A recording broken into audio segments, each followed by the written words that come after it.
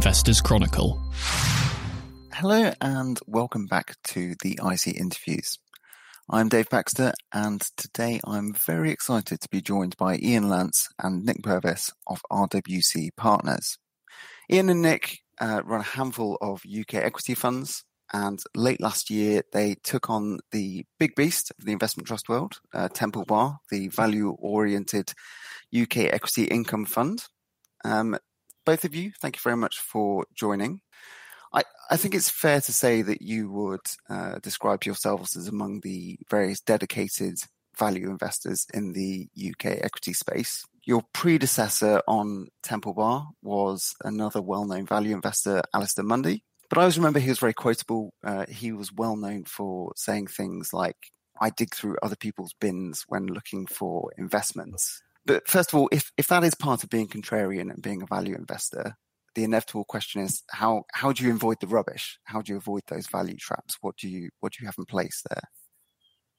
I think that's a really good place to start, actually, and it's something that has been discussed a lot in the last few years. Is we as value investors have almost been accused, haven't we, of basically just buying cheap rubbish and buying structural decliners, and that's become increasingly pertinent in this world in which certain sectors have these new beasts which have come in to dominate them, and all the incumbents seem to be going by the wayside. Our answer to that, I suppose, is a couple of things. The first thing is that actually we think that idea that there are a handful of companies that are going to conquer the earth and everyone else goes by the wayside is actually overdone. And not only is it overdone, but it throws up some really interesting opportunities. So if I maybe give you an example, everyone knows that Amazon is a very large and powerful company, and everyone knows that some retailers are going to struggle with that. But that actually doesn't mean that all retailers are going to struggle with it. So within our portfolio, we own Dixons Carphone, which in UK electrical retail is actually has a better market position than Amazon, can actually underprice Amazon. And yet that's not how the shares are priced. I think a lot of investors have a tendency to sort of throw the baby out with the bathwater, and just assume that that all these companies are going to go by the wayside. And life is just actually more nuanced than that, and it does throw up some interesting opportunities. The second thing that I'll say is that Nick and I maybe have a slightly different approach to Al. Al was maybe what you might describe as a sort of deep value recovery investor. So he really would go for businesses that were in real trouble, but which he thought were underpriced anyway. We will sometimes describe our approach as sustainable value, and by that we mean we're looking for businesses where we think they're going through a temporary downturn, but actually we do think they have the ability to grow on a long-term basis, and where we think that 5 years from now, actually earnings are going to be materially higher than they are today. So that it's just a slightly different way, I think, of looking at things. What kind of mix do you think you have of, I suppose, kind of idiosyncratic potential recovery plays and more, sector-based focuses? Yeah, it's quite a hard one to answer. I suppose if we step back a second, what does value investing mean for us? We basically think that investors have a tendency to extrapolate and overreact, and we were just talking about an example of that. But they do it in various different ways. So the credit cycle might be one example. The commodity cycle might be an example. So when things are good, people think they'll stay good. When they're bad, they think they'll stay bad. And in essence, what that does is it means that share prices move by more than is warranted in the change in the underlying intrinsic value of the business. So I suppose coming back to try to answer your question, what that means is that we'll have whole swathes of industries that we think are in the sweet spot of the cycle. Energy might be one of those at the moment. Energy stocks have been sold down very aggressively for a variety of reasons. ESG would be one reason. The second reason would be because people thought that in an economic downturn, energy demand would suffer. And so you ended up with these very undervalued shares. But more than that, actually an awful lot of capital expenditure has come out of the industry in the last few years, presenting a situation where we think there's possibility that actually there might be a real tightness in supply and demand in the future. And you could see energy prices going significantly higher. And you're not paying for that at the moment. So actually you're able to buy these cheap shares, which give you that potential upside to rising energy prices. And maybe later we'll come on and discuss inflation. They also give you a quite a cheap hedge against inflation. That would be an example of, I guess, what you might call that a theme. Then there are other stocks within the portfolio that are idiosyncratic recovery opportunities. The biggest holding in our portfolio is Royal Mail.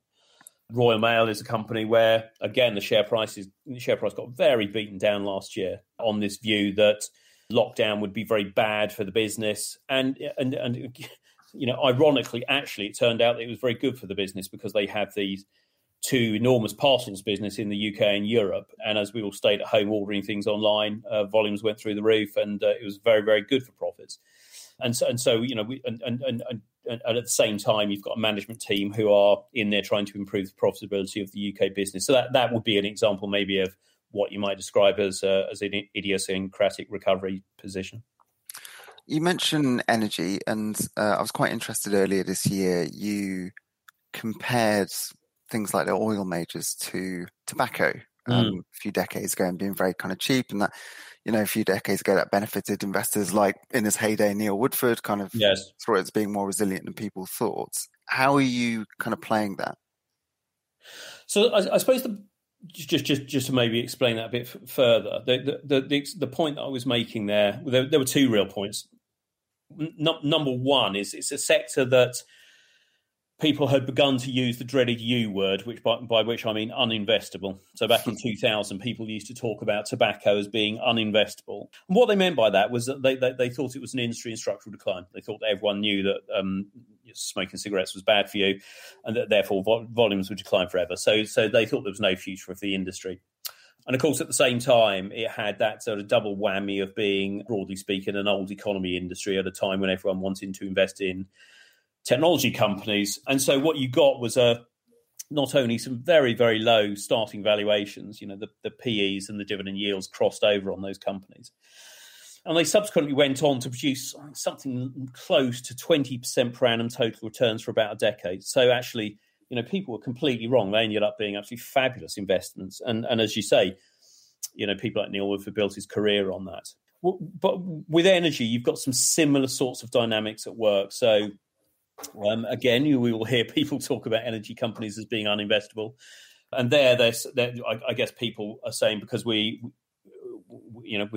all look forward to a greener future, therefore demand for fossil fuels is going to go down. Therefore, these businesses are in structural decline. So much of the same sort of argument they were making about tobacco.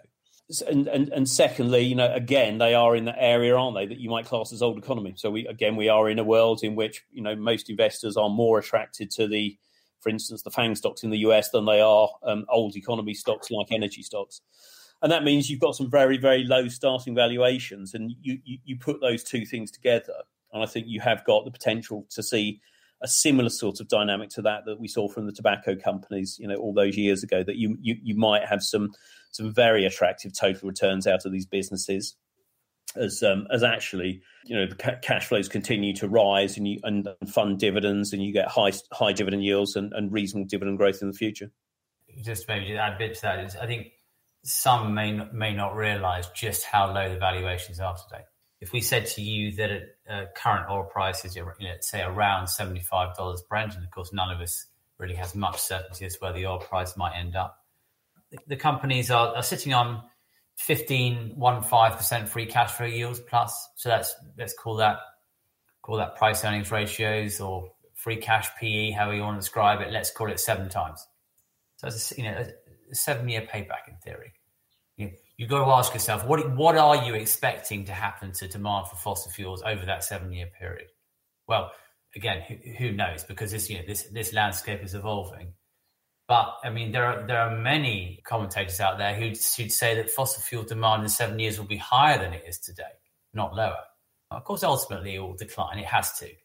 But I think we think that investors generally massively misunderstand the timescale involved. This is something that's going to happen over decades. So your investment thesis there is kind of predicated on durability, I guess, of the fossil fuel model, rather than these companies dealing successfully with the ESG threats in other ways? Or I think probably, I don't know, it's all about I think the way that we would probably describe it is that fossil fuel demand is likely to remain relatively robust at least for the next few years, at a time when, as Ian said earlier, there's been many people would argue, quite significant underinvestment in the industry. So therefore, fossil fuel prices themselves might remain quite robust. And that period of healthy level of cash flow generation by the companies is effectively going to buy them time to make the transition that they need to make in the years beyond that. So we do believe that actually that the energy companies, they can be part of the solution here. I mean, they need to undertake some very significant change. Obviously, if we as a planet are going to get to net zero by 2050 or wherever whatever the time frame may be, they have all articulated strategies whereby they how they will get to net zero by 2050 and the financial frame within which they can do that. And so, we really do believe that you can have your cake and eat it. You can buy into these companies in the knowledge, or safe in the knowledge that they will do what they have to do, but at the same time buy into companies where the financial metrics are very, very attractive. Another area, I suppose, you're focusing on in the energy space is kind of miners. You've talked about gold miners in the past. How is that looking now? So I suppose the gold itself has not have the best 2021 so far, having had a bit of a barnstormer last year. The miners are another example of what Ian was talking about earlier about the capital cycle, about how obviously the mining industry is a capital intensive industry with long lead time, and let's be honest about this. Many of these businesses have not been particularly well managed in the past, and they have made the mistake, haven't they, of over-investing in the good times, bringing on new supply just the wrong time, seeing a price correction in the individual commodity, and then a much leaner period during which the companies reduced cost, reduced capex, focus down, they're managed for value, thereby setting themselves up for the next upswing in the cycle. And the gold miners were just a classic example of that. When did the gold price last peak? I think it was 2012, wasn't it? Those management teams, made the classic mistake of thinking that the sorts of gold prices that we're seeing at the time were here to stay forever. They undertook massive capital investment. There's a lot of acquisition activity within the sector. And of course, just in time for the gold price crash, which we saw in effectively 2013, 14 and 15. And that was extremely painful for the companies, and they had to take some very, very significant write-downs. The share prices obviously fell very sharply. But of course, what that crisis brought about, if you like, was a whole-scale change in behaviour in the industry. So we have new management teams who are now much more focused on managing for value rather than managing for growth, and with the result that they are now fully benefiting from the renewed strength in the gold price. Now, you're absolutely right. Of course, the gold price hasn't really gone anywhere for the last few months. But so the businesses are being managed to a much better degree than they were, and again we're confident as and when the gold price starts to move up again, then the companies, as they can generate very attractive financial returns. I mean, the real standout in the mining sector is actually some of the base metal producers. I mean, I don't know if Anglo American announced their interim results last week. Again, there's enormous amounts of suspicion surrounding these companies that the level of profits that these companies are generating today are unsustainable. Anglo American is priced at around 6 times 2021 expected earnings. Last year, when commodity prices are high, which they are at the moment, these companies become cash machines. I mean, Anglo American last week announced it's a £33 share price today. They announced, I believe, a combination of dividend, interim dividend, special dividend, and share buybacks. I think it was around £2.50 a share. That's at the interim stage. So I can't do the maths, 6-7%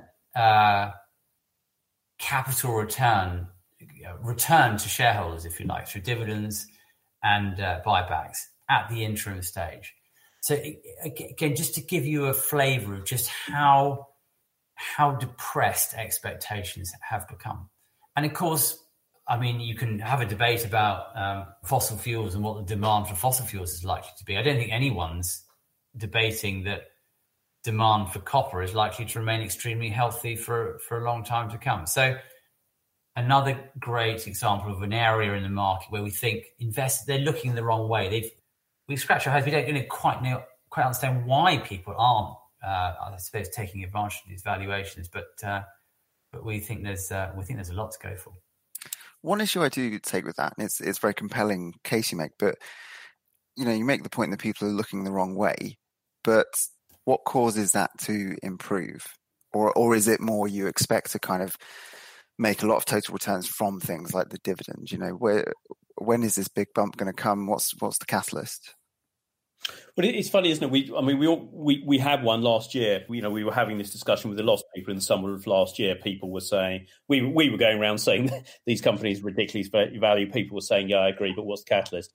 And then, of course, November the 8th, the Pfizer vaccine announcement comes out, and so some of the companies moved up by over 100% following that announcement.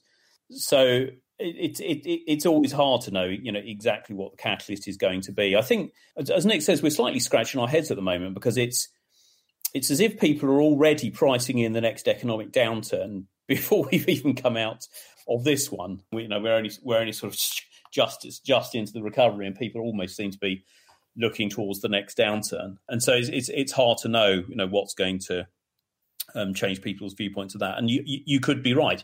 Maybe in the future that, the returns do accrue to investors just as a result of some quite high starting dividend yields, some quite reasonable increases in dividends, some share buybacks, et cetera, et cetera.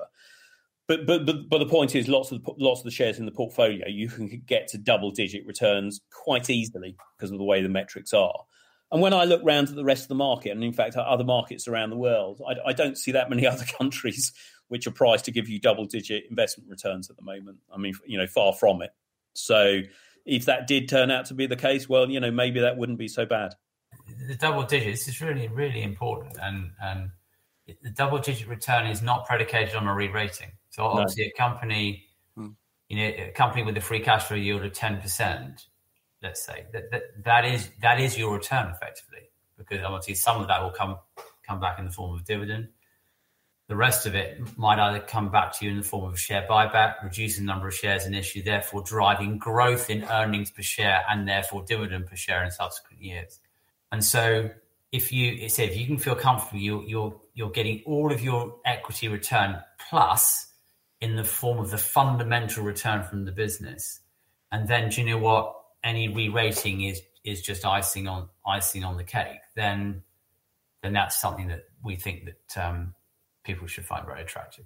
I suppose it's difficult because some people may see it's almost look like a kind of market timing play because, Ian, like you said, since November in November and onwards, you had that enormous rally. But obviously the UK market, generally speaking, you have 5 years of just kind of being in the doldrums and people making those very valid points that it looks kind of underrated because no one's interested. But there's there's been a lot of opportunity cost of not going into those other markets you've mentioned, the popular US tech stocks and so on.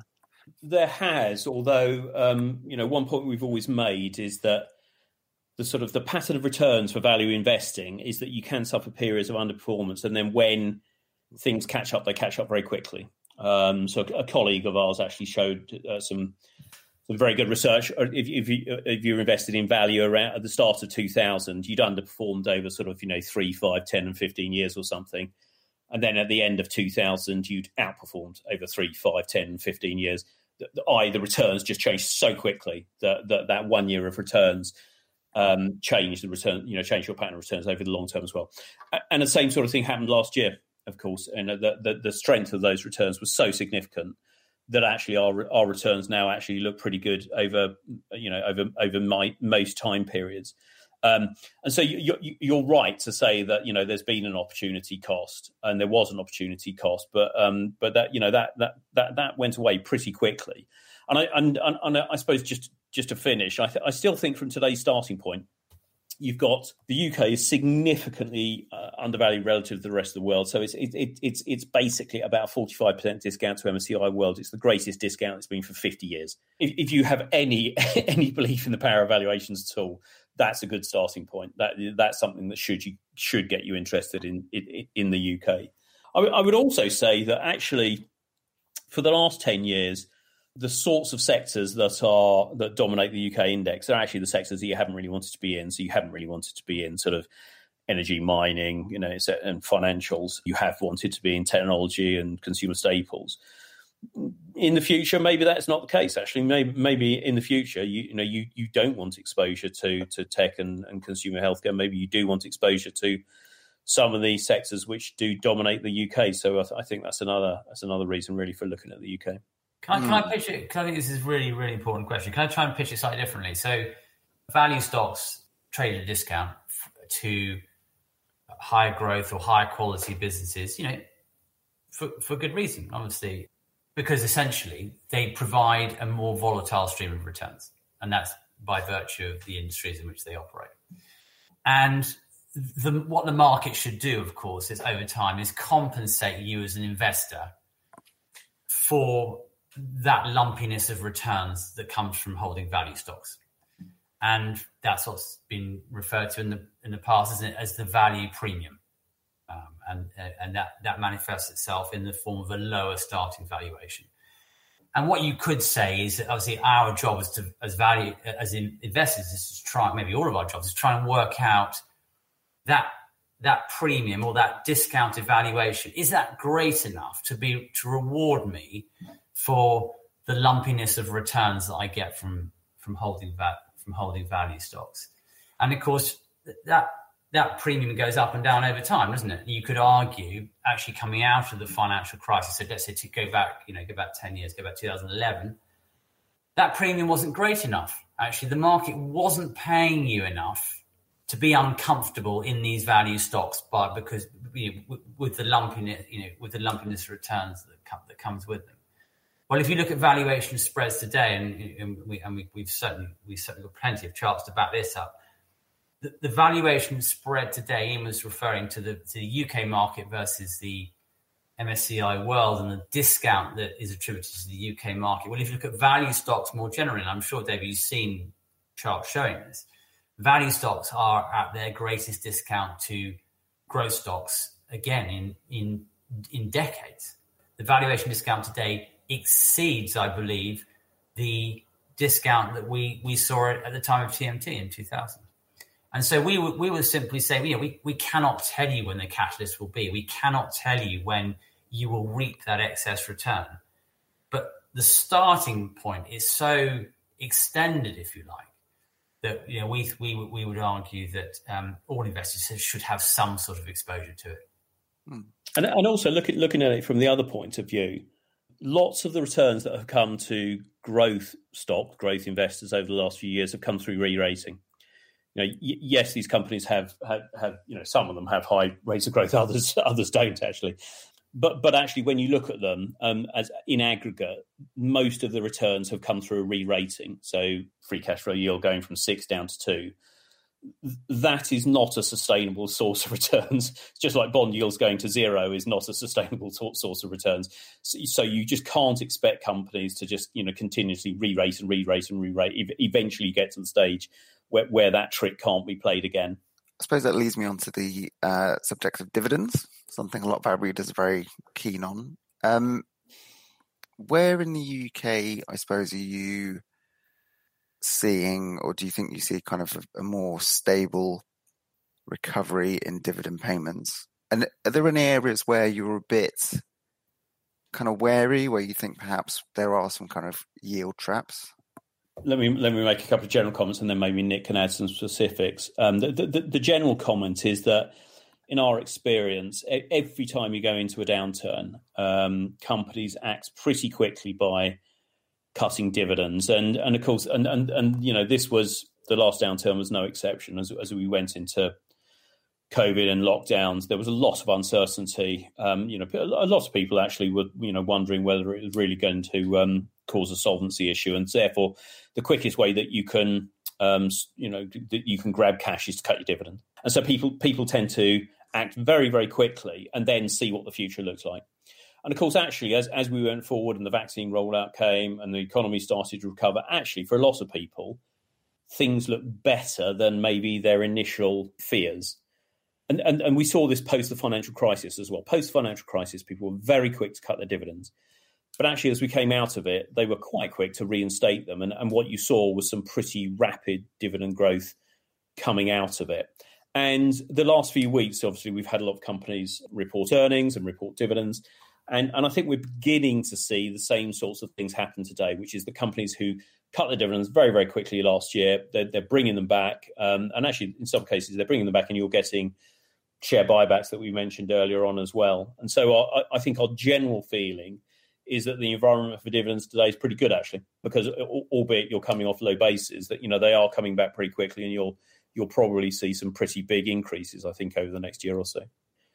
Nick, I don't know if you want to give any... Again, I think it was a very interesting area. I think just bear in mind, of course, that we all like a smooth dividend stream, but we mustn't forget that the value of a company to its shareholders is dictated by its ability to generate and grow profits over time, and therefore its ability to pay and grow a dividend over time.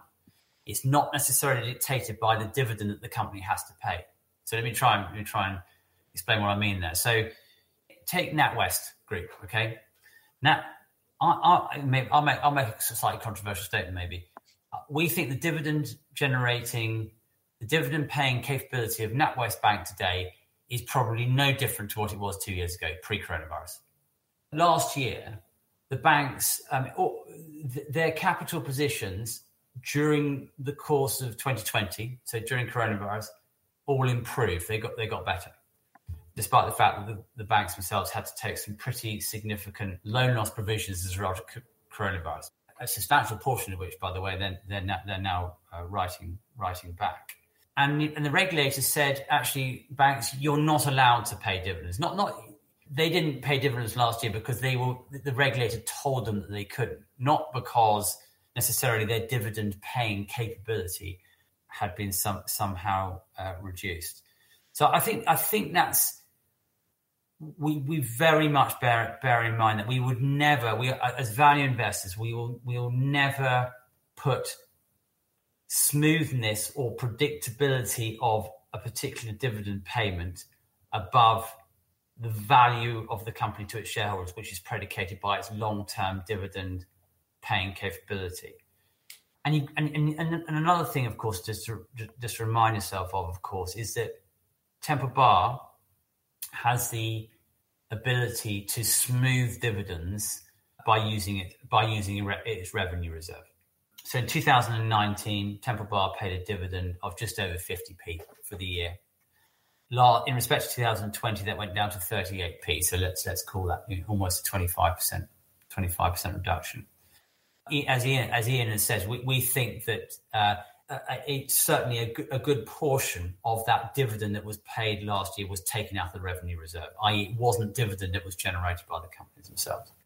We are seeing dividends come back pretty quickly, and we've been pretty positively surprised by the speed with which companies are prepared to reintroduce their dividends. So our expectation, certainly in the board's expectation, is that dividend of 38p is certainly secure for this year. And we would certainly be hopeful that we can see some sort of growth in 2022. That's certainly the plan. So you think generally you're returning to a progressive dividend policy? That's certainly the plan. And of course, we live in an uncertain world. Of course we do. And of course, there's risks around everything, isn't there? But so far, the companies in which we invested have exceeded expectation by the speed and degree with which they've reintroduced their dividends. So there are no sectors then, because I suppose one critique of the UK market before the pandemic was perhaps companies are paying unsustainable levels of dividend, and perhaps the pandemic has been a good restorative to set it back to more realistic levels. Are there any areas where you do still worry about kind of the level being dedicated to payouts? I mean, the one obvious area is an area we've not really invested in for a long time for exactly this reason, is the utility sector. Utility sector, you can grab some reasonably high dividend yields there, some sort of 5, 6, 7% type of dividend yields. The problem is those are being paid out. They're not being paid out free cash flow. So the companies are actually effectively borrowing money to pay their shareholders as a dividend. And to our minds, that just makes no sense at all to actually pay an unsustainable dividend. And some of them will occasionally also issue shares to top up their dividend paying capability. And again, that just makes absolutely no sense to us whatsoever. You're robbing Peter to pay Paul. So that's that is a sector where we've never really understood or agreed with that dividend policy. We also worry about the levels of balance sheet gearing. A lot of those companies, of course, they've arrived with high balance sheet gearing because they've been paying dividends out of debt for a number of years, and we don't think the sector is particularly cheap either. So that's a traditional dividend paying sector that we've steered clear of for a number of years. I suppose another big question alongside the kind of value chat and the dividend issue is, of course, inflation. In terms of your portfolio, value stocks generally are seen as being a bit more resilient or even benefiting from rising costs. What parts of your portfolio do you think would fare better? And is there anything you're worrying about? We actually, in our presentation, we have a chart, and it actually looks at historically as inflation expectations have risen, which sectors have performed well and which sectors have done badly. And the chart probably wouldn't surprise any of your listeners. It's the bond proxy type sectors, the long duration type sectors tend to do badly. So by that I mean things like technology, consumer staples, household goods, utilities, those types of sectors. The sectors which historically have done well when inflation expectations are rising are things like energy, materials, so mining companies, and financials is another area that have done well. And the portfolio is well positioned for that, actually. So we have about 20% in financials. We probably have about 15% in energy, about another 10% in mining, including the gold miners. You've got nearly half the portfolio in areas that would probably do well. I think what one thing that we are keen to say to people is that it's not as if we're having to pay up to buy an inflation hedge, if that makes sense. You're buying businesses which are reasonable businesses and lowly valued anyway. You would be buying them anyway, even if you didn't have expectations of inflation picking up. It just so happens that those sectors also do give you, we think, a reasonable protection against inflation. So you're almost getting a sort of double whammy to that extent. Mm. And finally, you guys can roam, I guess, across the FTSE 350. But how is the portfolio looking in terms of market cap? Are there any sectors where you're particularly finding you're wanting to sort of dive deeper down the market cap spectrum? No, we're pretty large cap focused, and I think that there's essentially two reasons for that. One is that valuations are tend to be more attractive in the large cap arena. And I suppose you've only got to look at I suppose you just think about the UK. You've only got to look at the differential in performance between the FTSE 250 and the FTSE 100 over a long period of time to understand why that might be. But say valuations more attractive amongst the large cap stocks. The other thing is liquidity. Stock market liquidity is not good at the moment. Let's be honest about it. And liquidity has been a challenge for all of us for a long period of time. Liquidity levels in the market have been gradually reducing over time, and so we're very mindful of. You take a position in the stock. Of course, there's always a risk that you're wrong, and you need to be able to sell it within a reasonable time frame without moving the price to too great a degree. So we're very, very mindful of stock market liquidity. So that's the second reason why we're preferring to stay higher up the market cap scale at the current time. So do you not worry about kind of lagging that kind of surge in more, what's seen as more domestic plays? We've got the portfolio's got plenty of domestic plays. So, I mean, it obviously varies from sector to sector, but a number of the financials are basically UK plays. We haven't talked about retail. We've got 3 retailers in the portfolio. They're all essentially UK plays. So actually, no, we think, if you want to think about that as a risk, if you like, we're relatively well covered on that. Very interesting. Well, lots to think about there, but I'm afraid that's all we have time for. So thank you very much, Ian and Nick, for joining us today, and thank you for listening. Thank you.